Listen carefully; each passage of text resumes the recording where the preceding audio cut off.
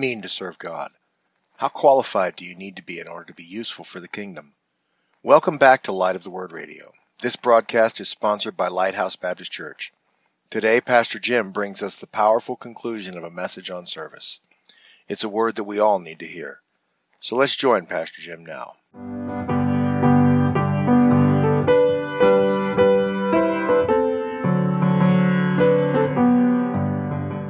Our righteousness, including our good works, must come from Christ.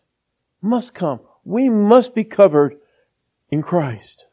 And then he says this, we're to serve Him without fear, and that without fear is without fear of hell, in holiness and righteousness before Him all our days.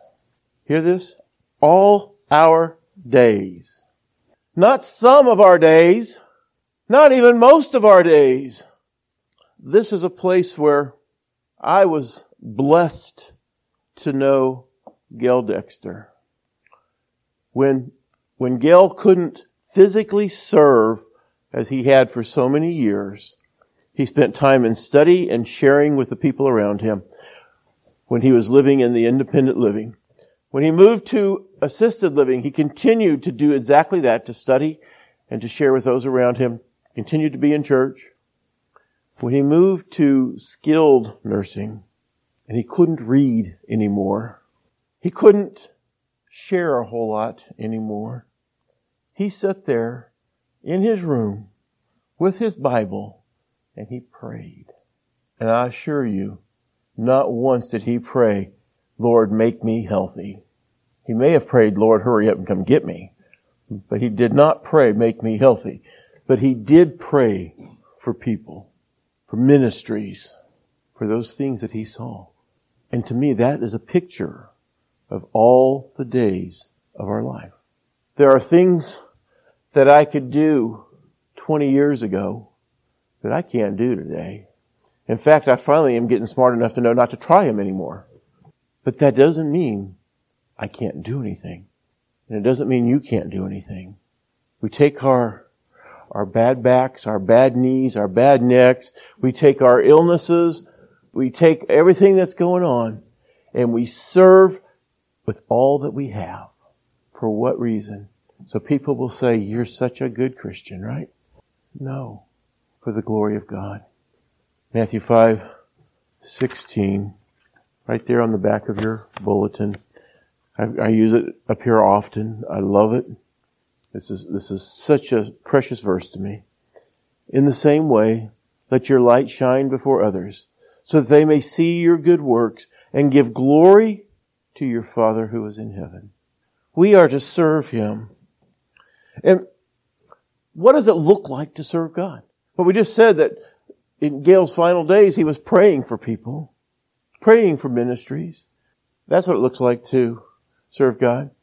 You know, we have this lady who comes and helps with the Shared Blessings ministry. She shows up here early mornings a couple times a week now and just goes about her business. She's not here to impress anybody. She's just serving God in a ministry that she sees fit to serve Him in.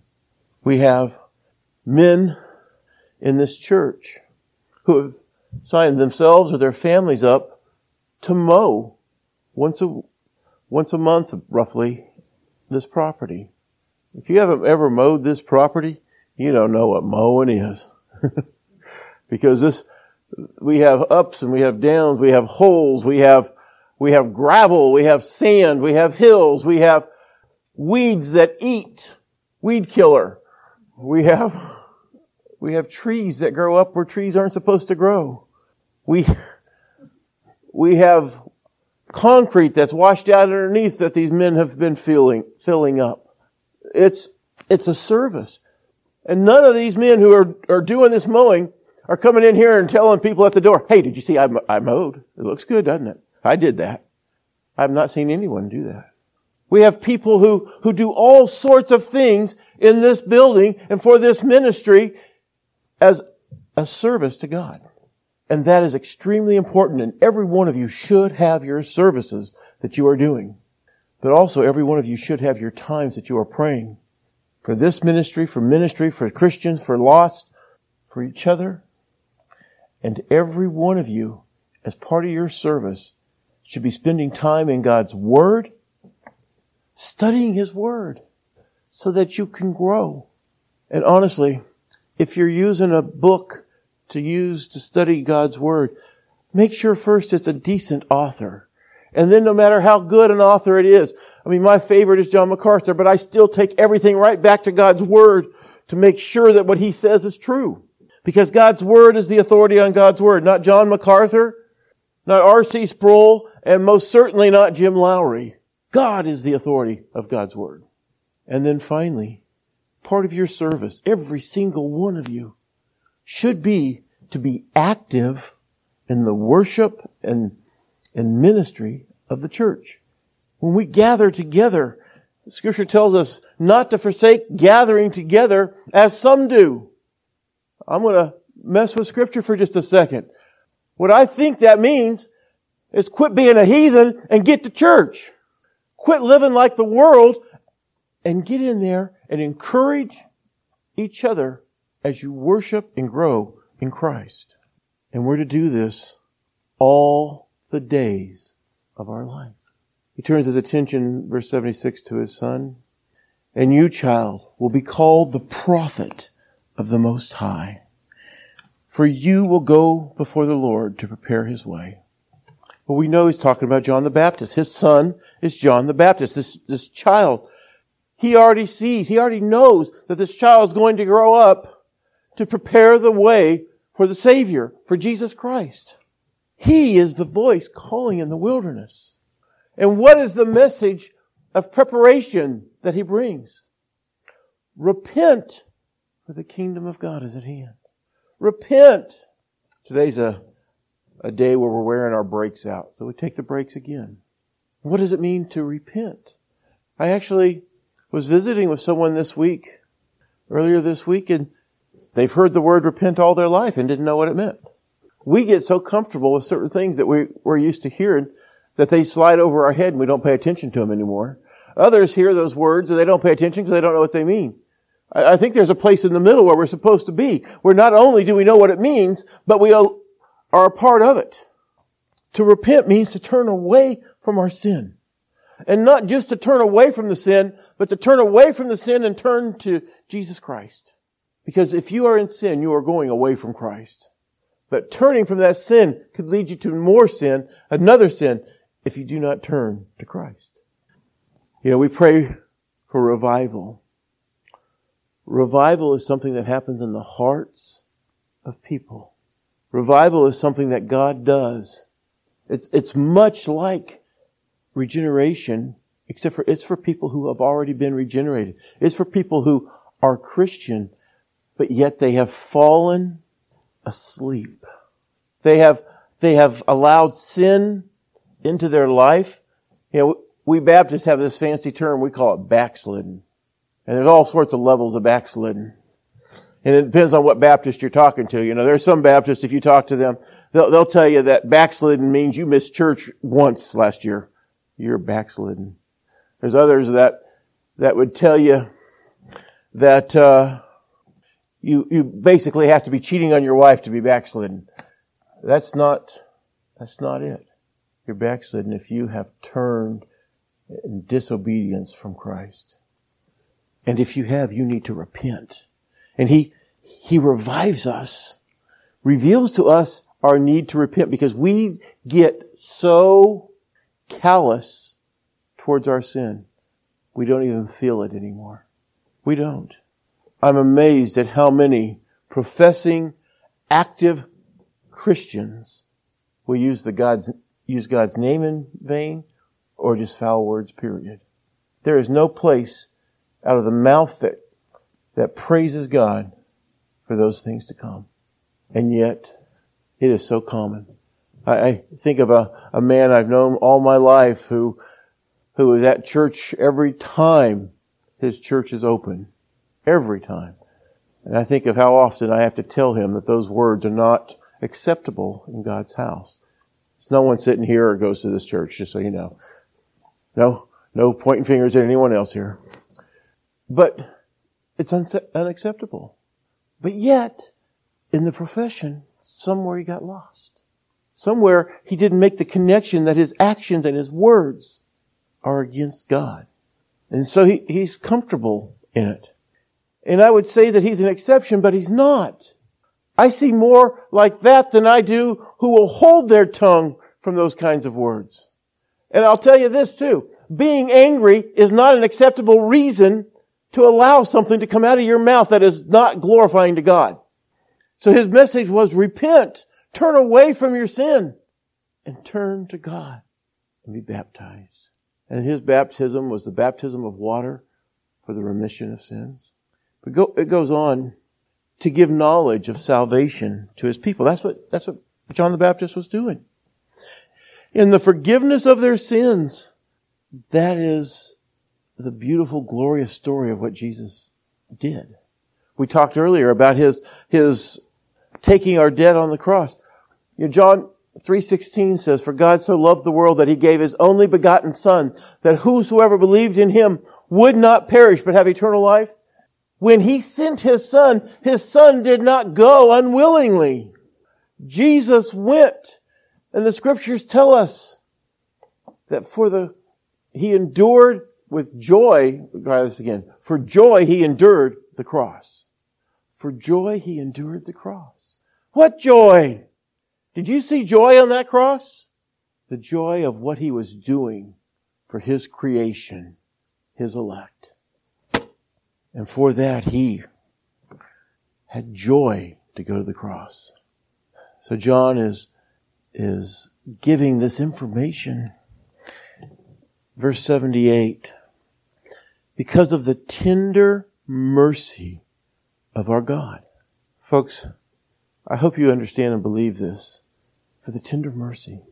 Because without that tender mercy, you will face his hardness. I think I used this not long ago in here. I remember growing up, and I'm sure some of you have been this way, and maybe some of your parents have been this way. But I remember my mom could be as mad at us kids as could be. She could be yelling at us, and the phone ring, and she could go from this face, hello, to this face. Just like that. I tell you, I much preferred this mom than this mom. I usually deserved this mom, but that probably won't translate very well to the radio, but that's okay. I deserved an angry mother because I know who I was. But I loved it when I got the sweet, kind mother. Well, folks, we deserve the angry God. We are sinners in the hand of an angry God. A great preacher once preached that message. But for his gentle mercy, his tender mercy, he has made a way for those whom he loves, whom he has put his affection on, those whom he saved. I think sometimes people misunderstand what it looks like because things are going bad in their life, and bad by their opinion, okay? There's tough things that we face, isn't there?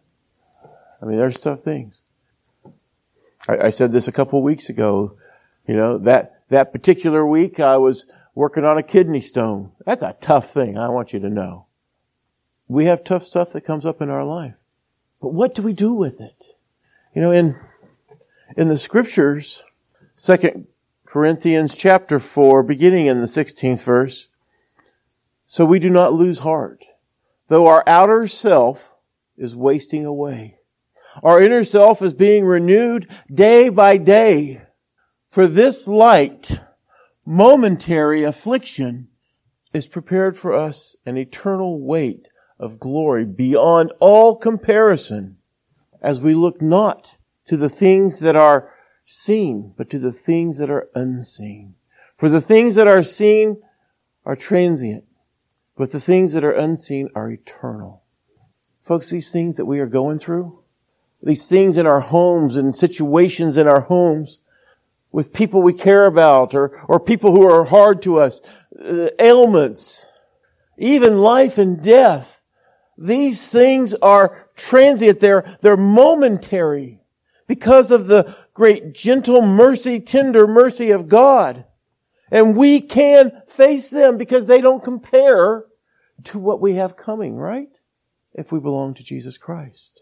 But I tell you, if you do not belong to Jesus Christ and you are living with these horrible things that go on in this world and in our bodies that are wasting away day by day, you are to be pitied because it doesn't get any better for you than this.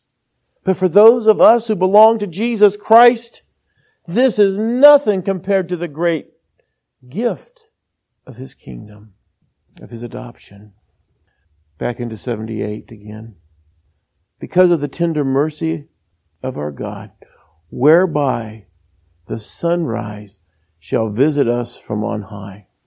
That word sunrise, every time I've read that, I kind of had a moment inside my heart that that's just not quite the right word. And it's rare. I often talk about how there's ways that the King James or the Geneva Bible will say things that I like. And this is one of those cases. I really prefer the Geneva, the King James, the older versions, because they translate that word day spring. The day spring. The dawn is what day spring is, right? A lot of mornings we have a camera in the back room here that shines out on the playground. And a lot of mornings as the sun rises, that camera will send me a notice of movement. It'll be a shadow or something from the sun rising. And there's a lot of times when I look to see what that movement is and I see a beautiful sunrise above those trees right behind the church building. Right there on that camera. The dawn of a new day. When Cynthia and I go to the lake and stay at the lake house down there that Dr. Ditto allows us to stay at, get up before it's light and we get in there. And I did almost every morning. And I watch that sunrise because it's such a beautiful, wonderful moment. Jesus is the sunrise, the true light, the true sun. He is the day spring, rising that new dawn, bringing light to those who are in darkness. It says that in verse 79, to give light to those who sit in darkness and in the shadow of death. Jesus from on high has brought the light. You know, that verse in And Can It Be? It talks about the shaft of light that comes into the dungeon. When we are separated from Christ, we are in darkness, aren't we? We are in full darkness. There is no light in us because we can't have light of our own. The only light we can have is like the righteousness, and that is the light of Christ. And so if that light is not in us, we are in darkness, or we sit in the shadow of death. We are sitting, waiting to die in darkness, to be cast out to outer darkness, to hell. But the light that Christ brings is the light that draws us to Him. The light that He gives in our heart, in our mind, in our eyes, and our ears, that we are now open and able to receive our Savior. And then that light gives light to our feet. Verse 79, second part. To guide our feet into the way of peace. What peace? Peace between man and God. We already said earlier that we were God's enemies, right? We were God's enemies. But the light of Christ shines a light to our feet that we know the way of peace between man and God. And that way is the Son, Christ Jesus. That is the only way. That is where our light comes from. And so we look at this and we think about this beautiful praise, this beautiful prophecy, this Benedictus that Zechariah has given. And yet, how many of you, like me, have seen this for years and just went right over it very quickly. We do that too often with too many important things in Scripture. Zacharias is glorifying God with this Benedictus. I read a story about a man. His name was Nick Vujicic. Has anyone ever heard of Nick Vujicic? I had never heard of him. One has. And Nick was born without arms and legs. His parents were Christian, but they didn't know how to deal with it. They didn't know how to deal with it. So they had lots of questions and times of separation with God because they didn't know how to deal with it. As time passed, when he was 8 years old, he tried to drown himself in the tub because of this. He was constantly begging God to give him arms and legs. He would tell God, this is not a big thing, God. You gave it to everybody else. Give them to me. Then he told God, if you want me to serve you, I will as soon as you give me arms and legs. About that time, his mother had him read a story in the Bible. It was John chapter 9. Remember the story? It's one of my favorite stories of healing of that Christ did. Jesus and his disciples were walking down the road, and there was a blind man, blind from his birth. And they asked him, who sinned, this man or his parents, that he was born blind? And Jesus said, neither. It wasn't their sin. He was born blind so that the works of God may be seen, may be manifest, may be displayed. And as Nick read this, God opened up his eyes, his heart, his ears, his mind, and he was saved. At that moment, he was saved. Then, as Nick grew up in his passion for Christ, he would go around the world speaking and telling people how God can use a man with no arms and legs to be the arms and legs for him. And he would share the gospel. And that if a man with no arms and legs can be the arms and legs for Christ, then you can serve him too. I see all of that in Zacharias Benedictus. It's praise, it's prophecy. It's a revealing of the Old Testament, showing it coming together with the New Testament and the New Covenant, all at the same time. You see, there's a reason. Luke was very, very careful in what he put in to his gospel. Remember at the beginning of this, we learned that he researched, he went and interviewed, he did all those things to make sure what he was putting in was correct. And then he put in those things that would reveal our great and mighty God for who he is. Just like this Benedictus. And then finally our verse 80 here, almost anticlimactic, says, and the child grew and became strong in spirit and was in the wilderness until the day of his public appearance to Israel. Until the day that he came on the scene to be known as John the Baptist. John the Baptizer. But he grew in wisdom, knowledge, and strength. And folks, that wasn't an accident. When it says that he was in the wilderness, that doesn't mean Elizabeth and Zechariah took him out to be raised by wolves.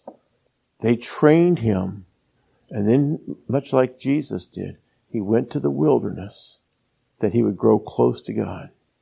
And then he went into the ministry. I call upon you today to hear what Zechariah is saying and to act on it. James tells us not to just be hearers of the word, but to be doers of the word. You, each and every one of you, needs to be a doer of the word of God. And you have heard the word of God today. And if you do nothing else from the word of God but what you've heard today, then do it and serve him in righteousness, serve him in holiness all the days of your life. Please stand with me as we close in prayer. Oh, Father, Lord, I thank you. I thank you for putting these words in the mouth of your servant. Putting these words in the mouth of Zechariah that they would pour out to your glory, to exclaim your greatness, and to reveal your fulfilling hand in the covenants. Oh, Father, I pray that you speak to our hearts and move us by your Holy Spirit to be those servants all the days of our lives, and that you would receive the glory. In Christ Jesus I pray. Amen.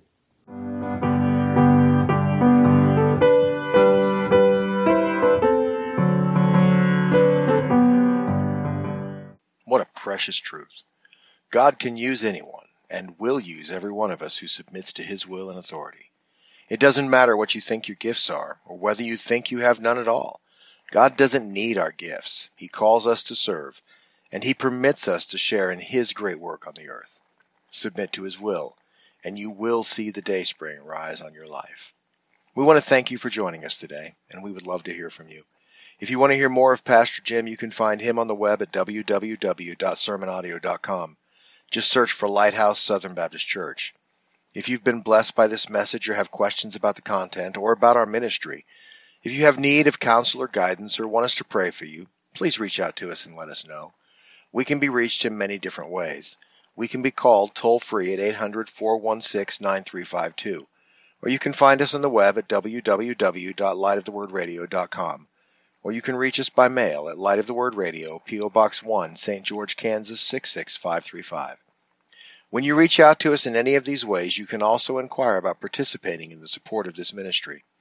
If you desire to partner with us to keep this broadcast on the air, please let us know. We have a thank you gift we'd like to send you if you mention it when you call or write. This has been Light of the Word Radio, sponsored by Lighthouse Baptist Church. We want to thank you for allowing us to spend some time with you. We hope that you'll join us next time. Until then, I'm Pastor Eugene, and on behalf of all of us here at Light of the Word Radio, thanks. And may God bless you and bless the hearing of his word.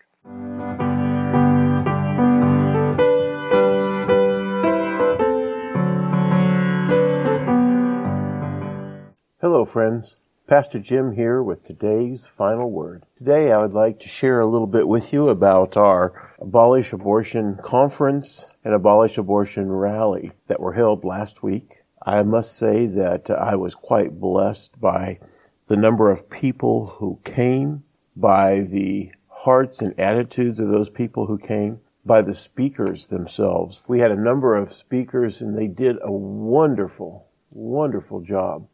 Biblically, life begins at conception, at fertilization. Science has even taught us that the moment of fertilization, that the egg has the DNA of a person. There is a complete person in that DNA, and all that person needs is time to develop. The Word of God tells us the same thing. In Psalm 139 and verse 13, "For you formed my innerward parts. You knitted me together in my mother's womb." And if I drop down to verse 16, "Your eyes saw my unformed substance." His unformed substance, he says. God's eyes saw that before he was even formed. The psalmist was seen by God just as you and I were seen by God before we were even formed.